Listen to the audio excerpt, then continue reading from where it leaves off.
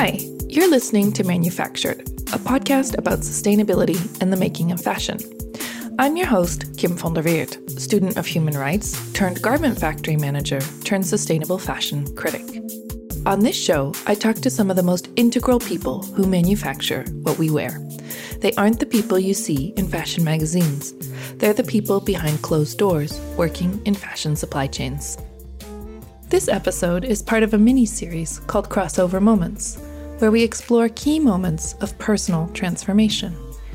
We talk to industry experts about the pivotal moments that led them to question and ultimately reject or let go of conventional approaches to sustainable fashion, breaking defaults and choosing alternatives.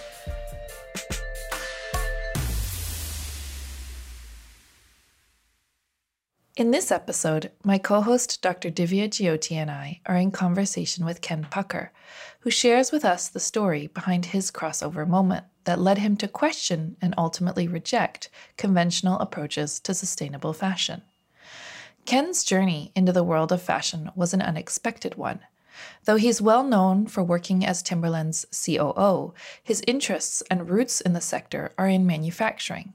And at the time that he joined the company, Timberland was still producing their footwear in-house. In this episode, Ken shares his realization that despite the company being considered a leader and a poster child for sustainability, under his watch, their net environmental impact, however you define that, got worse rather than better. He was triggered by the stark realities of unchecked growth and excessive consumption in a world of finite resources. He now works as a professor of practice at the Fletcher School, and like so many of the people we have on this show, I would describe his work today as that of a sustainable fashion critic. He is a particularly strong advocate for legislation and regulation, and I highly recommend checking out one of his more recent publications, A Circle That Isn't Easily Squared, published in the Stanford Social Innovation Review. If you're new to this mini-series and wondering what a crossover moment is, I highly encourage you to go back and check out the series intro episode, where we talk about what this term means and why we thought it was interesting to explore. Ken, I wonder if you could just briefly give an overview of your entry point into the world of apparel production and the various positions you've had in the industry, just so that listeners have some context. My entry into the world of fashion was not linear or planned. I graduated from college, and I worked in finance on Wall Street, and I really enjoyed it for a couple of years. I left after 2 years, and I took a job at 1/6 the salary, working for a think tank instead, because I wasn't sure if I wanted to ultimately teach and get a PhD or if I wanted to work in the world of business. So I did that for a year. And so I decided I'd go to business school. I ended up at MIT. I thought I'd go back to finance afterwards, but instead, between first and second year, I entered a competition and wrote an essay that led me on a trip to Japan and Korea to visit factories. Japan and Korea in 1990 were, from a manufacturing standpoint, to the world what China is today. And we visited Sony and Samsung and Busan Steel and Toyota, and I think 9 factories in total. And I got so turned on. I didn't understand why the principles of just-in-time manufacturing or Kaizen couldn't apply equally in the U.S. And the U.S. was hemorrhaging jobs at the time. And so I shifted gears, and I spent my second year focused on manufacturing and sourcing, supply chains. I went to work for Varian Associates, who's a multi-billion-dollar Palo Alto-based manufacturer of equipment, mostly for semiconductors. And I went to work as a shop floor supervisor in a factory in Lexington. And I did it for a couple of years, but it was an engineering-focused place. And I'm not an engineer, and so I knew that to ascend, I needed to work for something that was simpler, which was consumer. And I ended up at Timberland in 1992, not because I was into fashion, but because it made stuff. And Timberland in 1992 made 100% of its own footwear at its own factories, which was really anomalous. It was outsourcing apparel, but manufacturing footwear, and I focused on footwear. I spent my first year working on creating a scheduling and capacity planning tool for the company. It was growing very fast, but wildly out of control. And then my second job was as a factory manager for one of our factories in Puerto Rico. And I did that for a year and a half, and it was actually, of all the roles I had at Timberland, by far my favorite. I love working in factories. I love the noise. I love the connection to reality. I love the connection to people. I love the opportunity to improve. So much about it I love. I found it hard sometimes to explain to people like what it is, like the materiality that goes into making something to people who are maybe working on papers or projects. Or I don't know, it's just different. Unequivocally, you can touch stuff, you can count stuff, and you're working with real people. It's less meetings, it's fun. It's just kind of this connection to stuff, and people that is irreplaceable. So I was lucky because I got to work at a place that was growing very quickly.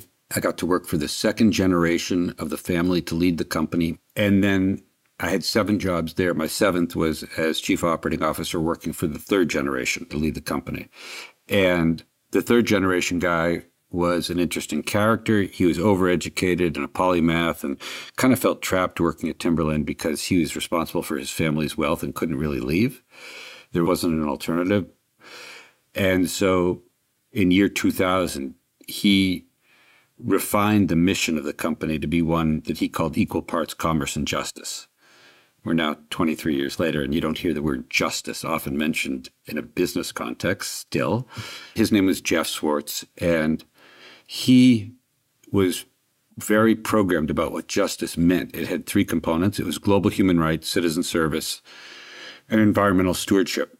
And we funded all of those activities and measured all those activities from our budget process. None of it was funded through foundation. And we committed to be the best public company in the world at each of the 3 areas. And I'm not sure we got there, but I think we probably came pretty close. That's a tribute to him because he really focused probably, more than 50% of his agenda on what he called the justice agenda, and then proselytizing for the mission that Timberland had created to try to transfer it to more companies. And so while I did engage in that agenda, I was not the principal architect or activist. My role was more to keep the trains running on time and to make sure the company delivered on traditional metrics. Because ultimately, if the company is not successful in terms of the way a traditional company is measured and managed, then no one's going to want to listen to the CEO talking about justice. I felt, from a value standpoint, very connected to the agenda. This is maybe the perfect segue. As I said at the outset, one of the things that I think brought us here together today for this conversation is in many ways our disillusionment with the way that sustainability is being done. And so I'm curious, you've kind of set the stage for a space where, it sounds like you thought this work was really important. You were really supportive of it. And I'm curious if you could talk about why you started to question, and I've used the word sustainability, you haven't, because maybe at that time it wasn't even being called that yet. I like the word justice. I'm curious to hear more about this transition and why you started to question whether this was going to lead to meaningful impact. My questioning didn't really begin until I had a chance to pause and come up for air. So when I was at Timberland, my focus was delivering, as I mentioned, on traditional metrics in keeping with the values of the enterprise. And I was really passionate about it. I cared deeply about the community and the idea of the company. 2 events, though, that happened while I was at Timberland were the impetus for me to question whether the justice path we were on was sufficient. One was I think it was 1997 or 1998, Timberland made a decision to enter the children's shoe market with takedowns, smaller versions of our adult collection. And we had a lot of interest from potential licensees to take that on because children's shoes are different than adult shoes in many respects. They're made in different factories. They have different margin structures. They have different size curves. And so we entertained the notion, but we ultimately decided that if it's footwear, we have to be able to do it ourselves. And so we took it on ourselves. And we weren't expert. The brand meant so much to so many people that when we started the business, it was an absolute rocket ship. And we couldn't keep up. And we didn't have the right network of factories or relationships or designers or engineers. And so we had to play catch up. And so as part of that I remember traveling in one of those years to China to visit with a children's footwear manufacturer who was well-versed in kids' shoes. And they were very interested in becoming a partner of Timberland's. And so we went through with them things like how we viewed human rights, what our code of conduct was, how we measured factory partners. And it seemed they were really committed. They then took me on a long ride and ended up in a field in the middle of nowhere where literally I watched, farmers being pulled on plows by oxen. It was just like very, very beautiful and primitive. And stopped the car and said, if you commit to us, we commit to you that in 18 months, we'll have a factory on this site that'll be populated by close to 1,000 people that will be making somewhere on the order of 1 million pairs of shoes a year. And we needed that kind of volume. I didn't believe what they were saying. And they were able to do it. And they became a partner of ours for many, many years as a children's manufacturer. And you say, okay, what does this have to do at all with this question of sustainability? And it wasn't until after the fact I realized that I had a bunch, and still most people have, I think, a bunch of unstated, unconscious assumptions about what's good. In this case, my assumptions that were unstated included things like more is better and resources are unbounded. And in China, growth is a positive for lifting millions of people out of poverty. And that GDP growth and corporate growth are disconnected from the planet. That the environment was a subsidiary of the economy. And I'm embarrassed to say that I wasn't sufficiently educated to understand the social and environmental consequences and externalities associated with production. Like most executives, my focus was on targets and incentives that motivated commerce. And I didn't have a real appreciation for things like resource scarcity or climate change or limits or boundaries. I didn't bump into those things, in day-to-day work. And it took me time, but I came to realize that the warnings and admonitions of people like Dennis and Donella Meadows from their book, Limits to Growth, which they wrote in 1972, and NASA scientist James Hansen when he testified to Congress in 1988 about climate change. These folks were spot on, and it's 50 years ago. And what they helped me ultimately understand at its simplest level is it's not possible to grow exponentially in a world of finite resources. And it's also not possible to grow at rates faster than renewable resources are able to replenish themselves.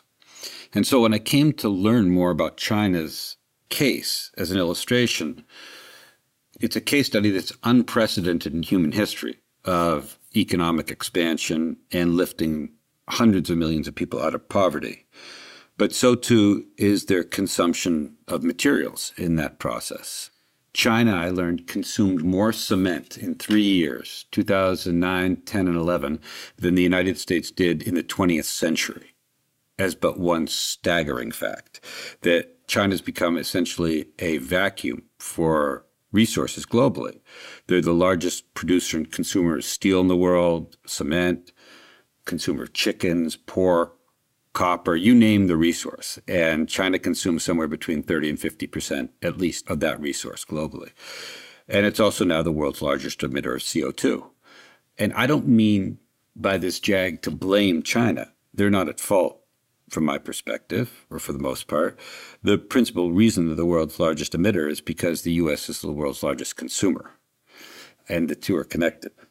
And so, in any case, the key lesson for me is that the unstated assumption about the relationship between the economy and the environment was backwards.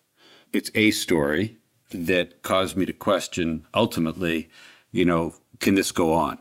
And what are the implications for our kids and their kids? How do you go from the place you just described, where maybe you've started to question whether more is better, whether resources are unbounded, and how that connects to then what your previous company, Timberland, was doing in terms of justice. And because you would think that if these are sort of the realizations that you're coming to, that then being in an environment like Timberland, which is so focused and really championing justice, where's the disconnect, or where's the gap? After I graduated from Timberland, we as a family decided to take a year off and move overseas. It was during that year that I decided to take off that I tried to better understand what Jeff was trying to accomplish with Timberland's justice agenda. And my specific focus was on the third pillar of environmental stewardship. I had a sense of what it meant to perform citizen service. I had a sense of global human rights. I honestly didn't have a sense of climate change or environmental pressures. I didn't understand the science of it. I didn't know how dire the circumstance was. And so I decided I'd try to learn. And that year I spent reading and then talking to people. And the more I dug, the more concerned I became. And I then went back and tried to understand, okay, how did we perform while I was in charge at Timberland? I can illustrate that best with you by focusing on just one measure, which is carbon emissions. And if you were to go back now and pull from a Timberland CSR report during the last 7 years when I was there, you'd see a chart that shows Timberland CO2 emissions declining double digits every year while our revenue grew double digits. And so you'd think we're knocking the ball out of the park because it's hard to decouple economic growth from emissions growth. And yet Timberland managed to do it. And then if you turn the page, you'd see this cool picture of an outsole, the bottom of a shoe, that was used as a graphic. And it showed a line with 4% of the outsole filled on one side, 96% on the other. And what it was to indicate was that the 4% is what we were measuring. We were measuring our scope 1 and 2 emissions. And we were killing it on the 4% of the outsole. And what about the 96? Well, we said we wanted to know that, but we couldn't figure it out because there were over 50,000 data points we had to track every 6 months to get a sense of what our scope 3 emissions were. And so what we reported to the world was we were killing it on 4%. By the way, the world thought we were great. We were best of breed. We won awards. I went to the White House to accept an award from the Commerce Secretary for global citizenship. That was like the state of play in the year 2008 or something like that. And what I can report, sadly, is that not much has changed. If you look at CDP data now, less than half of the public companies, forget private, public companies in the world report on their scope 3 emissions. And so even though we have all these net zero targets and science-based targets, commitments, and all this kind of stuff, most of the companies either don't know the majority of their emissions, the value of them, and or don't have plans to address them, even if they're committing to these targets.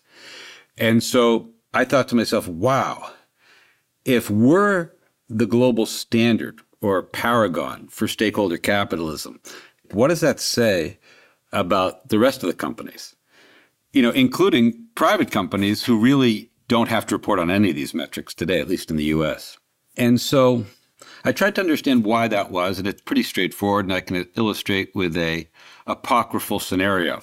So imagine for a second you were the CEO of a public company, and you were really focused on stakeholder capitalism and environmental stewardship and global human rights, and you got on the phone at the end of the quarter. Public company CEOs and CFOs have to report to Wall Street and their shareholders every 90 days. And you got on the phone and you said, hey, I have great news to report. This quarter, our revenue shrank by 12%. We were able to cut off some bad accounts, and we were able to reduce our markdowns. At the same time, our water usage declined by 14%, and our carbon emissions declined by 20%, thereby improving our intensity measures on both of our key environmental metrics. And we're quite proud of those results. How do you think Wall Street would respond? This is why, to me, most efforts to address social and environmental challenges remain performative. And I'll talk specifically just for a minute about the environmental metrics to tell you how I think we're handling this as an industry and how most, even public companies, are approaching decarbonization. Most of these companies have legitimately stepped up their sustainability reporting. They've committed to an ever-growing list of industry-funded consortia. Could be SAC, could be Global Fashion Pact, could be Global Fashion Agenda. They've declared their fealty to circularity. They've committed to science-based targets and net zero targets.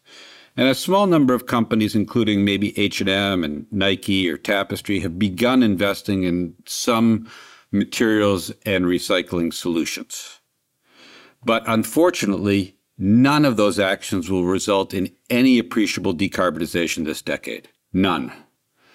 The reason for it is because the system structure, goals, and incentives aren't geared to make the planet a safer place or to make sure that workers are cared for. What then does one do? If there's Timberland out there as a legitimate paragon. Remember, Timberland had Class B shares with 10-to-1 voting rights. And so the family I mentioned before, and Jeff and his father, Sidney, as long as they controlled 11% of the outstanding shares, they controlled the company, even though it was a public company. So they had more breathing space than the average company in terms of longer-term thinking. And so if Timberland wasn't able to even report on 96% of its emissions, let alone know if it was reducing or increasing, how's the average public company going to be able to address this agenda? And the answer, sadly, is today, based on the structure and rules and incentives, they're not. And that's why we see these, what I call performative theatrics around reporting and consortia and commitments. And those are all disconnected, I think, from action. And it's not because people are dumb or malicious. It's because I think for the most part, this system doesn't incent the right behavior. Your point about incentives really resonates with me, and I'd like to talk about it more. But before we do that, I want to give Divya a chance to respond. Does what Ken shared resonate with you? What are the emotions or images or metaphors that came to mind as you listened to his experience? I was just completely just smiling and nodding constantly, particularly when you talk about the theatrics around reporting and how we are actually celebrating success. But I think the matrices that we are using to define, articulate, measure those successes is questionable.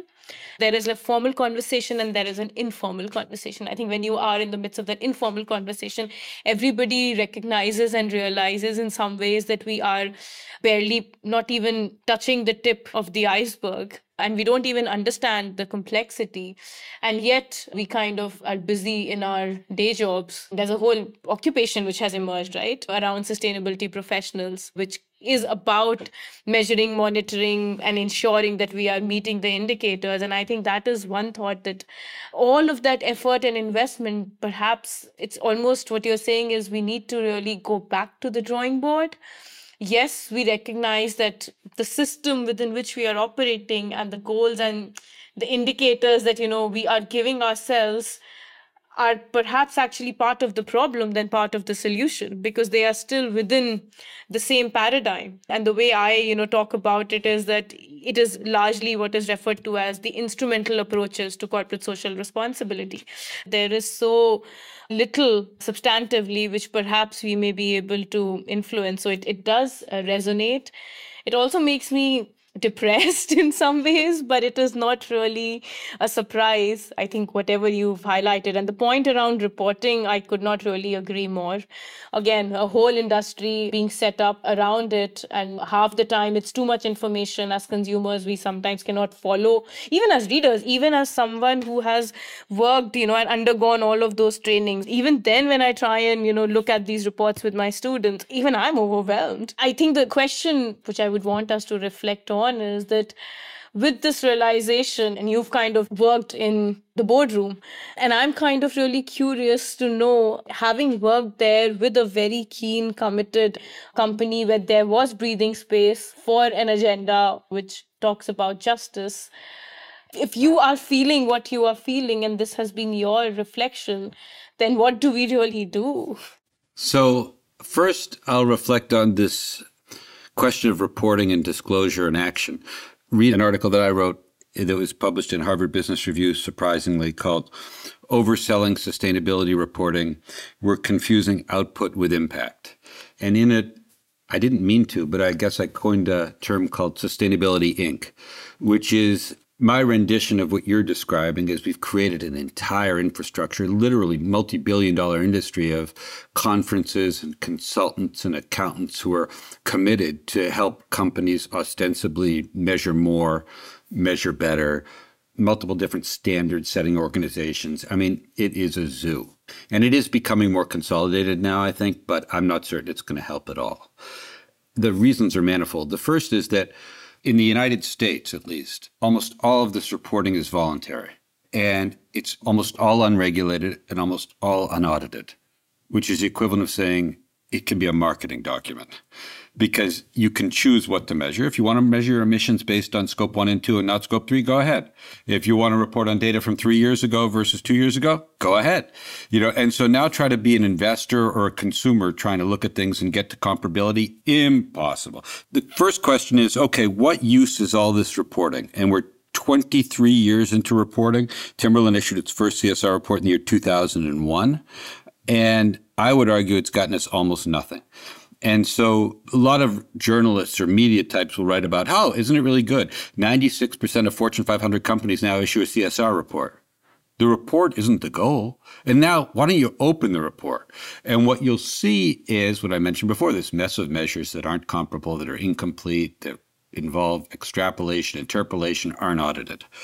So I would make the case that, first of all, there's a big difference between reporting and disclosure. The reports that we produce today aren't sufficient measures of comparable and audited disclosure like financial reports are. And let's say we got to disclosure. California just passed 2 bills, one of which requires public companies and private companies above a certain threshold to report on their scope 1, 2, and 3 emissions. You think, well, that's great, and it's celebrated within the world of sustainability Inc. And I'm net pro disclosure, okay, and audited information. But let's say we succeed, which I believe you will if it's the law. Will it do anything? And my sad response there is no. The reason is disclosure itself doesn't lead to behavior change. And I'll give you a good example, which is in the United States, there was a piece of legislation passed in the wake of the financial crisis called Dodd-Frank, and it was enormous. And one of the requirements of Dodd-Frank was that public companies report on the gap between average worker pay and CEO pay, starting in the year 2017. And the reason for that was because CEO pay versus average worker pay has continued to gap over time. In the 1970s, it was probably 20 or 30 to 1. It's now 370 to 1. And so the idea was, okay, if companies are forced to report on this, investors will pressure them, they'll feel ashamed, CEO pay will come back in line. And the exact opposite has happened. It's because, yes, they are reporting it, but no one cares. Investors care about companies delivering on traditional measures. And so if a CEO is paid a lot, but the share price increases, who cares? And that's what will happen with carbon. Carbon will get reported somewhere, okay? But it's number 47 on the list of things that a Wall Street analyst or a shareholder cares about. And so, do they care? Sure. They principally care because if it gets regulated and there's a price put on it, it'll affect the company's P&L. And so, they do care. How much? I don't know. I think things like gross margin and new product pipeline and geographic expansion and revenue growth and quality of team and strategy matter more. And so I worry that even if we get to disclosure, it won't necessarily lead to action. So I'm not convinced that disclosure alone is sufficient given the same system structure, incentives, and rules. Now, if you're asking me, what do I think we need to do? Okay, that's harder. It's easier to say what isn't working. I don't feel like I have the answer. And so I'm open to alternatives. I can tell you what I think, which is that you have to change either system structure, rules, or incentives if you want behavior to change. One way is policy. I've been working for a couple of years on a piece of legislation in New York called the New York Fashion Act. It's imperfect. It seeks to hold companies accountable for their supply chain impacts. And it uses 3 different means to accomplish that. One is due diligence, the second is reporting, and the third is achieving legitimate, authentic carbon reductions. And it has a stick attached to it. The IRA, which has been, I think, enormously successful in the United States, it's mostly carrots. This has a stick, which is if companies don't adhere to the requirements of the bill, the New York State Attorney General can fine them up to 2% of global revenue, which is a big, big number. And so I believe that's a change of rules and incentives. It's not a change of system structure. I'm not under the illusion that this one piece of legislation alone is going to be sufficient. So if you want another thing that needs to happen, I think that we need EPR legislation with eco-modulation where synthetics are taxed heavily as compared to natural fibers. Look at how taxation can make a difference. When I was born, the average pack of cigarettes in the United States cost 25 cents. Today, the average pack of cigarettes costs closer to $8. And it's not because it costs a lot more to harvest tobacco. It's all taxes. And smoking is down 70% from when I was born. That's microeconomics. And so if we want us globally to use less of something, we should tax it more. We should tax carbon. We should tax synthetics. We should tax bad stuff so we use less of it. I'm not a big believer in the viability of circularity. It is the win-win solution of the day in the fashion industry. I hope I'm wrong, but I worry that physics and finance and economics and incentives and infrastructure are all massive obstacles to achieve what the industry thinks is a get-out-of-jail-free path. Policy to change rules and incentives is one path. Can I ask you, because you've sort of separated into three parts. You've talked about incentives, you've talked about rules, and you've talked about structure. And I want to ask you, what exactly do you mean by each of those three things? So I'll give you an example of structure first. If I can recommend one book to your listeners, it would be Thinking in Systems by Donella Meadows. It's a layperson's introduction to how systems operate. And the cover of the book has a picture of a slinky on it, you know, the children's toy that climbs down the stairs. And the reason it has that is to say that it's the makeup, it's the structure of the slinky that causes it to behave the way it does. And the principal lesson she tries to impart in the book is that it's the structure of the system that leads to behavior. It's not an individual within the system or an individual company within the system. In the United States, we turn out in the House of Representatives, Congress people every 2 years, senators every 6 years, and a president every 4 years.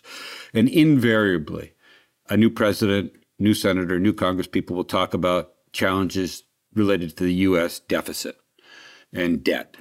And our debt continues to grow. It's now $33 trillion. And it's growing at a rate of about $2 trillion a year, and it's unsustainable. And so every time someone new is elected, they come in and say, look, we need a budget balance bill, or we need to cut our spending, or we need to get our fiscal house in order. And yet, Republican or Democratic president, the debt continues to grow. Why is that?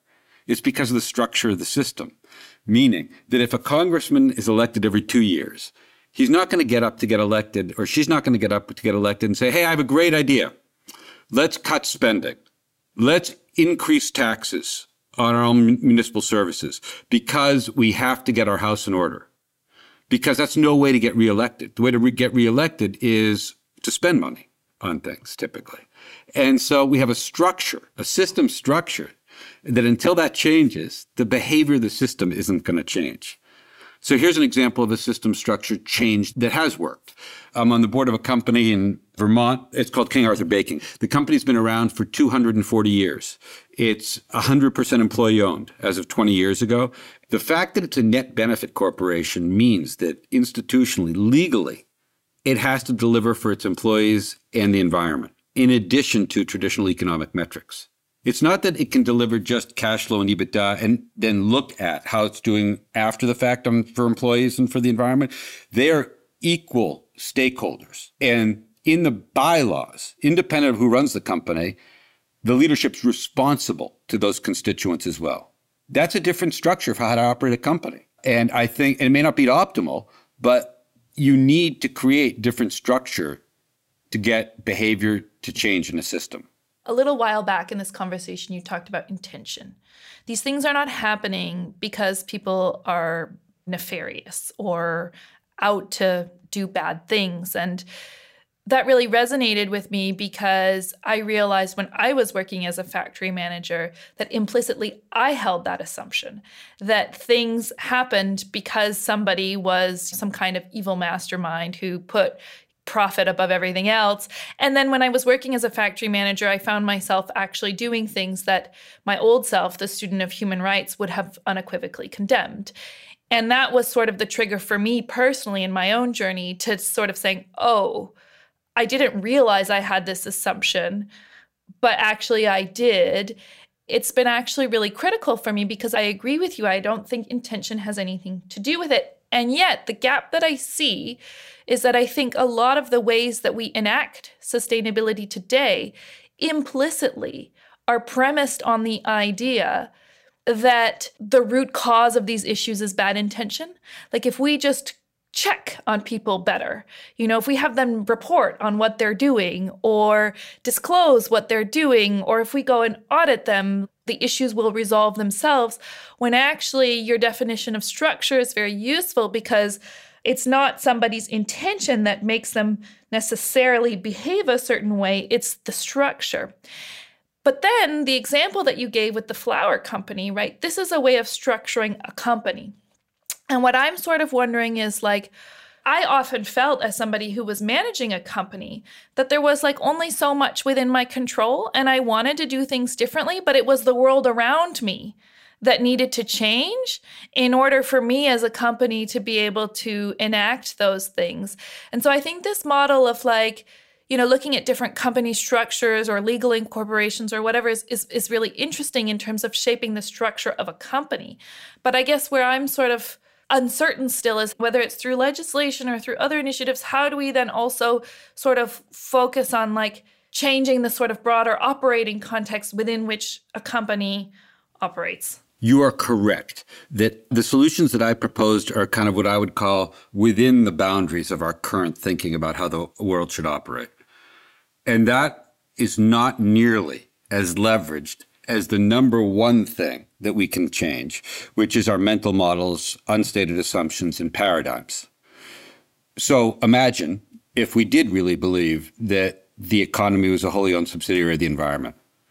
Or imagine if we did believe that bigger wasn't better, or that GDP was the right way to measure. That can happen, okay? I just don't think you can count on it. And you can work towards it, but I can't plot for you an answer when our mental models are going to change.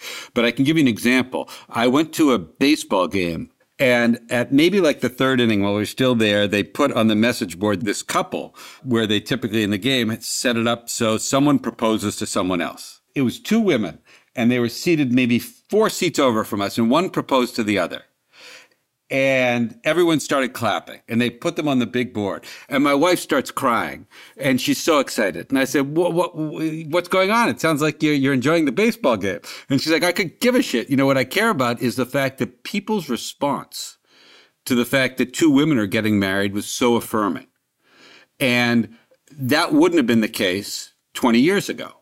And it may not be the case in some states in this country today, but there has been a paradigm shift, at least in the parts of the world that I travel, around things like gay marriage. And that's powerful.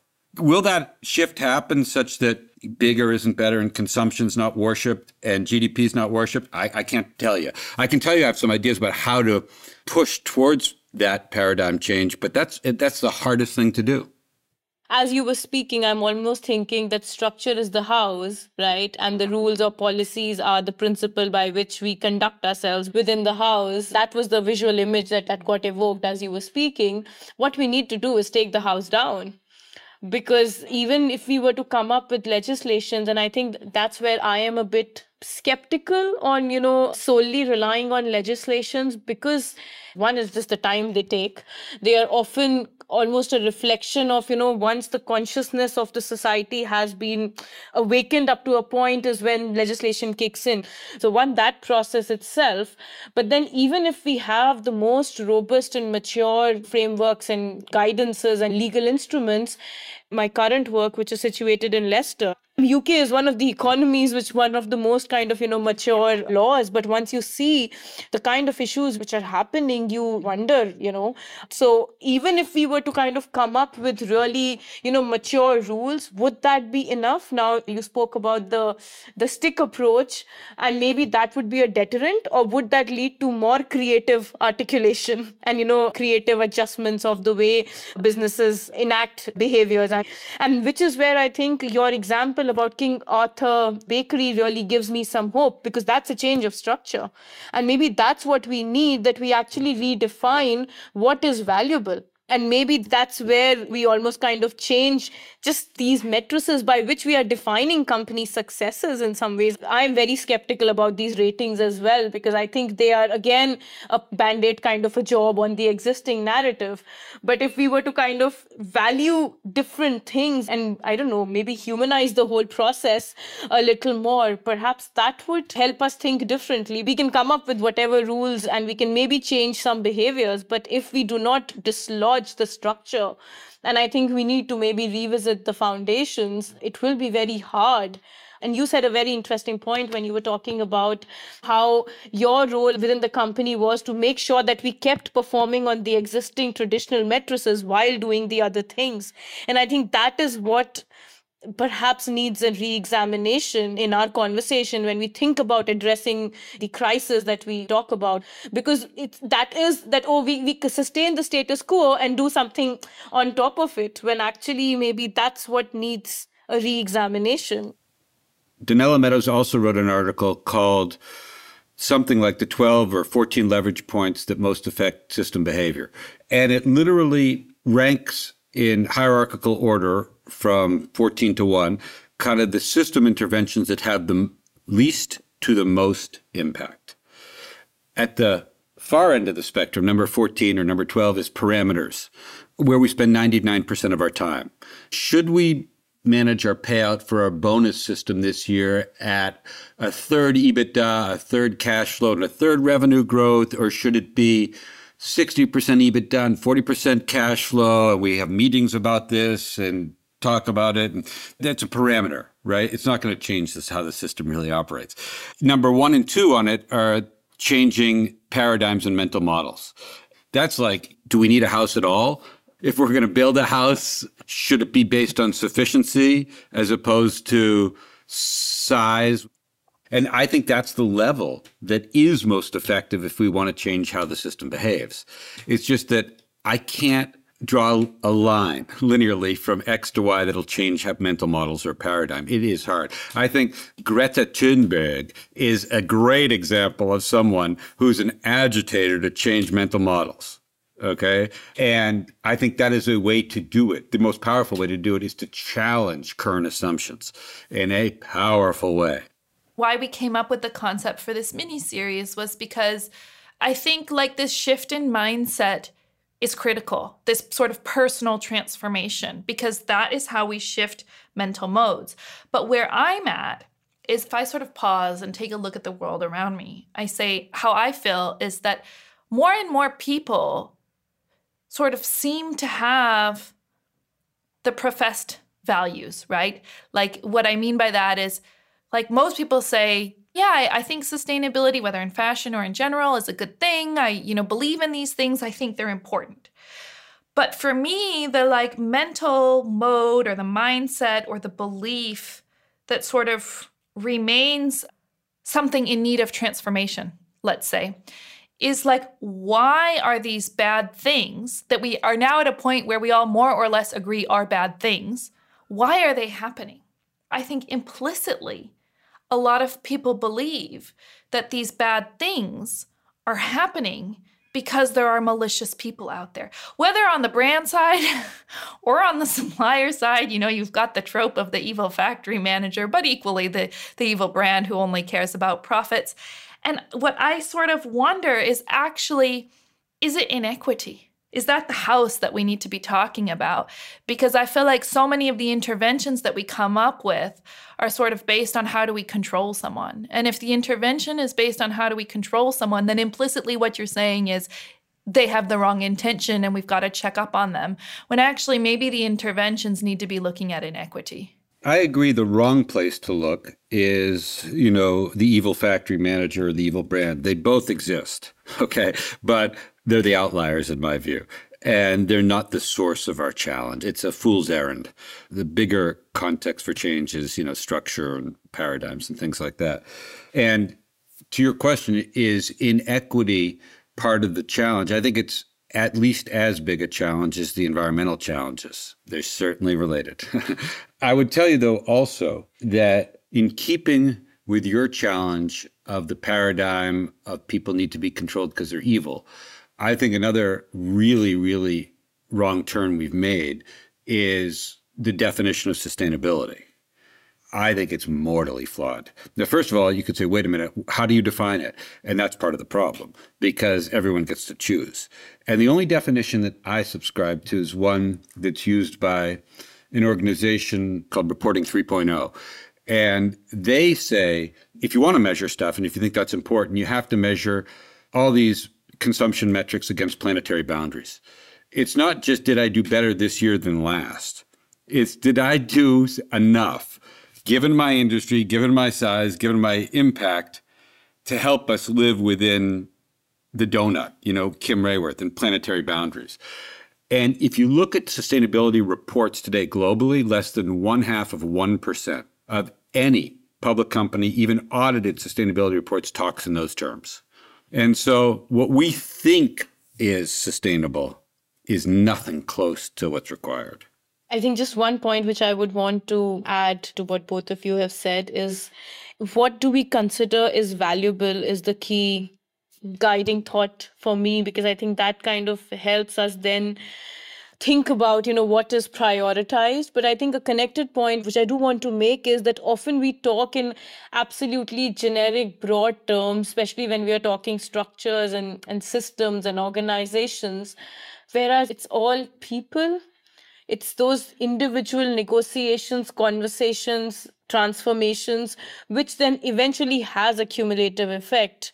What I try and do in the classroom is actually encourage these young minds as they are planning to step out to think about these issues and to begin to challenge assumptions. But I think the challenge is, and this is a conundrum, which I face, that I kind of give them all this fuel and then they are out there experiencing the real world, which is measuring the key matrices. And it's actually, they become much more uncomfortable because now their consciousness is kind of awakened, right? What is really ethical behavior? And I think it's very important, and that's kind of connecting back to our motivation for this series, that there are these individual perspectives and narratives which do matter, which can influence the way what becomes as a system, what we regard as valuable. And I think how we work within that, and one way is perhaps, you talk about inequity, is actually just enabling conversations in the first instance. At least that's the first bit where we can open up spaces. Now there are supplier forums, for example, right, which have been set up, and at least that's a conversation, that's an opening. I think we haven't really gotten that far when it comes to workers within the industry that we are talking about. Now the challenge is that the planet doesn't speak to us in the way, so there is no that kind of conscious conversation, but there are silent ways in which, there is a conversation really happening. And honestly, we keep saying this, and which is why I agree with you, the point around, the planetary boundaries, that the planet doesn't need us. And I think if we have to sustain and continue the way we are working, I think it's about us really thinking the sooner we make those paradigm shifts, the better, because everything else is otherwise just incremental. Because we've agreed with each other so much, I want to disagree with something you said, just for fun. I agree with 99% of what you said, but you said the planet doesn't speak to us. And that's one of the things I'm really optimistic about, is I think the planet does speak to us, and it's speaking loudly. And the reason I believe that in this country, different from others, there's more activity and attention focused on these challenges is because people's houses are burning. And right now on the Mississippi River, water levels are so low that the Army Corps of Engineers is working in Louisiana to try to push back salt water from the ocean, which is encroaching on the river. And so I think the planet's talking. I wish it weren't this way. And I think that will ultimately drive, motivate different behavior? It is communicating, but I don't think we are listening. And I think that's I the agree. bigger- I know bigger we're aligned. I challenge. just wanted to have fun for Kim and create some kind of controversy. That's okay. Thank you. This was interesting. And I think whenever we kind of come together for conversations with you, it's almost all these big problems, big challenges, which are really abstract in some ways. But I would just say that maybe one, it's kind of really helpful to know and recognize these individual moments and journeys in transformation, which to me, despite all our inability to change structure, do offer some glimmer of hope. If we kind of recognize and mark those moments and we just join those dots together, maybe it is possible to, raise questions and try and do things differently. Well, I've enjoyed the conversation. One thing I worry about, I was just trying to picture, would the me of 20 years ago have listened to this? And would I have been open to hear it? And I don't think I would have, because I would have been too wrapped up in my current worldview and too busy with my job and my kids to pay attention. And that's why I think people like Veta make a huge difference, because she forces people to listen. I was thinking about how to be more effective and how a conversation like this can be heard, and I'm not sure of the answer. Well, I sort of see myself kind of as an insider-outsider in the sense that I'm working in sustainability, but I also feel I'm working against sustainability, not in the sense that I disagree with the objectives of sustainability, but I don't necessarily think that the way we're doing it makes sense.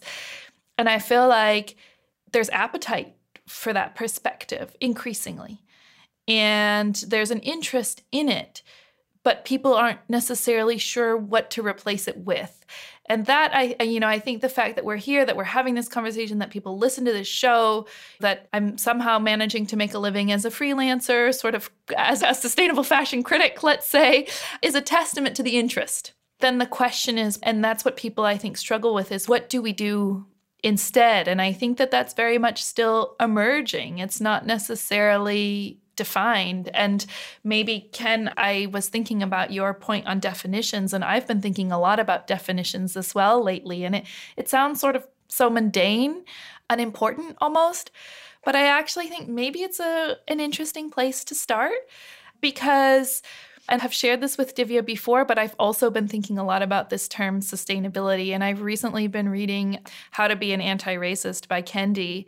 And as I've been reading that book, I've been thinking, God, this book, if we just switched out some of the language about race to apply it to our sector, it makes so much sense. And what I mean by that is he starts with definitions and he defines racist. The opposite of racist is not racist, it's anti-racist. And, what he means by that is that it's kind of impossible to be not racist. Because as we've been talking about in this conversation, it's the structures, it's the house, it's the world around us. And if you are part of that, you can't escape it. So all you can do to be anti-racist is to work on actively dismantling that house. And I was thinking about the sort of equivalent for our world, and I sort of thought, okay, maybe the opposite of unsustainable is not sustainable, because actually in our world, sustainable doesn't exist. It's not possible without changing the house.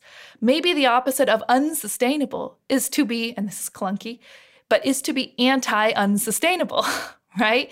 And to sort of articulate what is it about our house that needs dismantling, and to sort of benchmark ourselves or to evaluate ourselves or to sort of set as our direction things that work on dismantling those things, as opposed to sort of trying to create something which just is not possible to create sort of within a certain structure or within a context. Well, you said something I think really important, which is you've managed to make a living as a freelancer who's both within and outside the system. And why I think that's important is because that's really hard. I don't have that burden, right? Where I'm fortunate in that if I don't have a consulting gig, I'm okay. There's a great Upton Sinclair quote that says, "It's difficult to get a man to understand something when his salary depends on his not understanding it." it gets to this point about you're able to make a living while you're being an anti-unsustainability person is really hard. And you're the exception, not the rule. Because even if people wanted to pursue the path you're pursuing, it is not easy. It is a wild-ass uphill climb as compared to go along to get along and live in a big house. And so that's something also we got to think about. Yeah. All right. Well, thank you guys both for this wonderful conversation. It's been fueling and energizing, and I'm really grateful.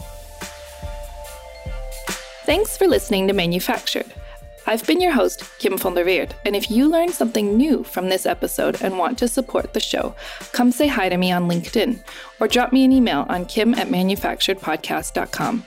And of course, subscribe, rate, and review us on the podcast app you're listening to this episode on. Take a look at the episode description for all the details and stay tuned for more.